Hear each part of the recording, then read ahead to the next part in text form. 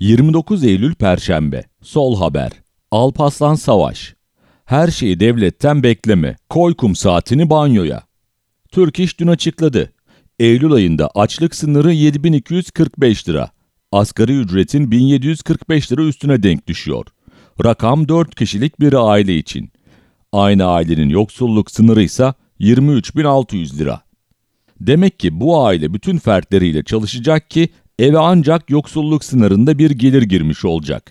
Türk İş bir de yaşama maliyeti açıklıyor. Bu hesap Ankara'da bekar yaşayan bir kişinin karnını öyle ya da böyle doyurup yaşamını asgariyle sürdürebileceği harcama tutarını gösteriyor. Bu rakam da 9.649 lira. Yani asgari ücretli bekar işçimiz minimum yaşam için 3.970 lira daha bulmak zorunda.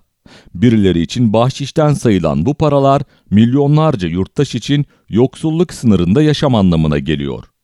Bir tarafta tek bir işte çalışıp 4-5 ayrı maaş bağlanan devlet kademelerinden nasipliler, öte tarafta ek iş ya da işler yapmadan tek bir maaş denkleştiremeyen emekçiler var.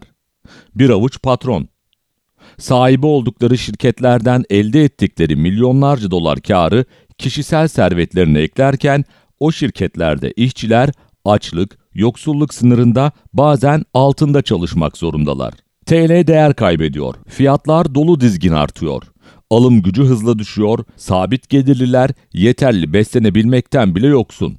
Yoksullaşma, kalıcı yoksulluğa dönüşme tehlikesi taşıyor. Türk İş'in sözünü ettiğim raporundaki tespitler bunlar.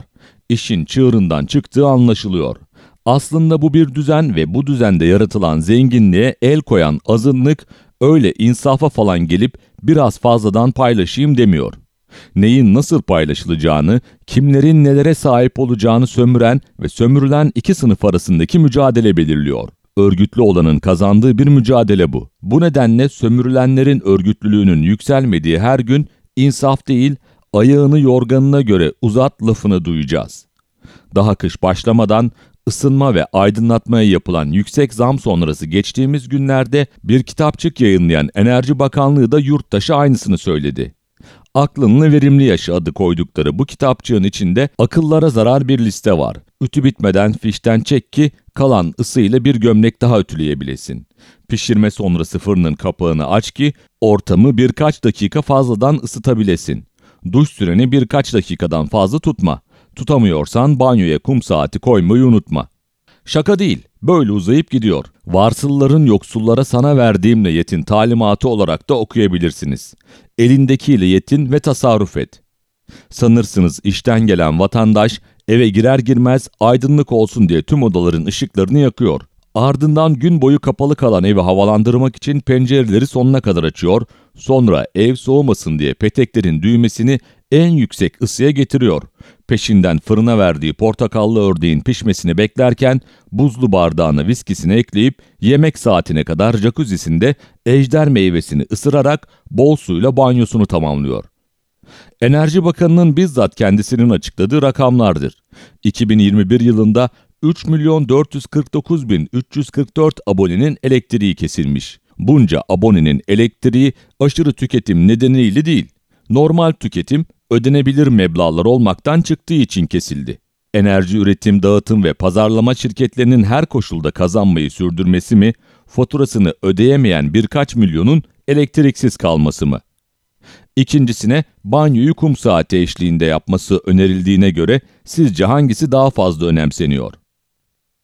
Erdoğan'ın sosyal konut projesini açıklamasının ardından merak edilen konuların başında asgari ücretle çalışanların bir yandan kira ödeyip diğer yandan konut kredisi taksitini nasıl ödeyeceği geldi.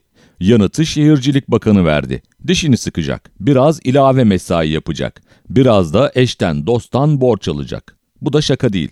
Günde 12 saat, üstüne hafta sonu mesai yapıp giderlerini denkleştirmeye çalışıyor insanlar.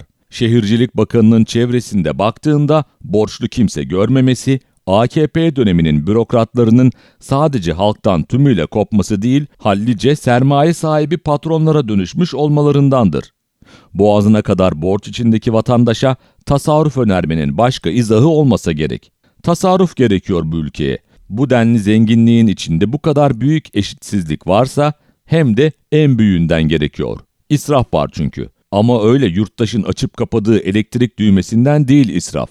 Sanayiden hizmete, tarımdan inşaata faaliyet gösteren yüzlerce şirkette elde edilen karın birkaç ailenin cebini doldurmasından, halkın temel ihtiyaçları olan eğitimi, sağlığı, barınmayı, ısınmayı, aydınlanmayı, kişisel ve toplumsal gelişimi, kültürü ve sanatı ticaretin konusu yapıp bunlardan elde edilen kazancın bir avuç sömürücünün kasasına yığılmasından, siyasetin ve diyanetin ticarete bağlanmasından, yolsuzluktan, hırsızlıktan ama en çok da sömürüden.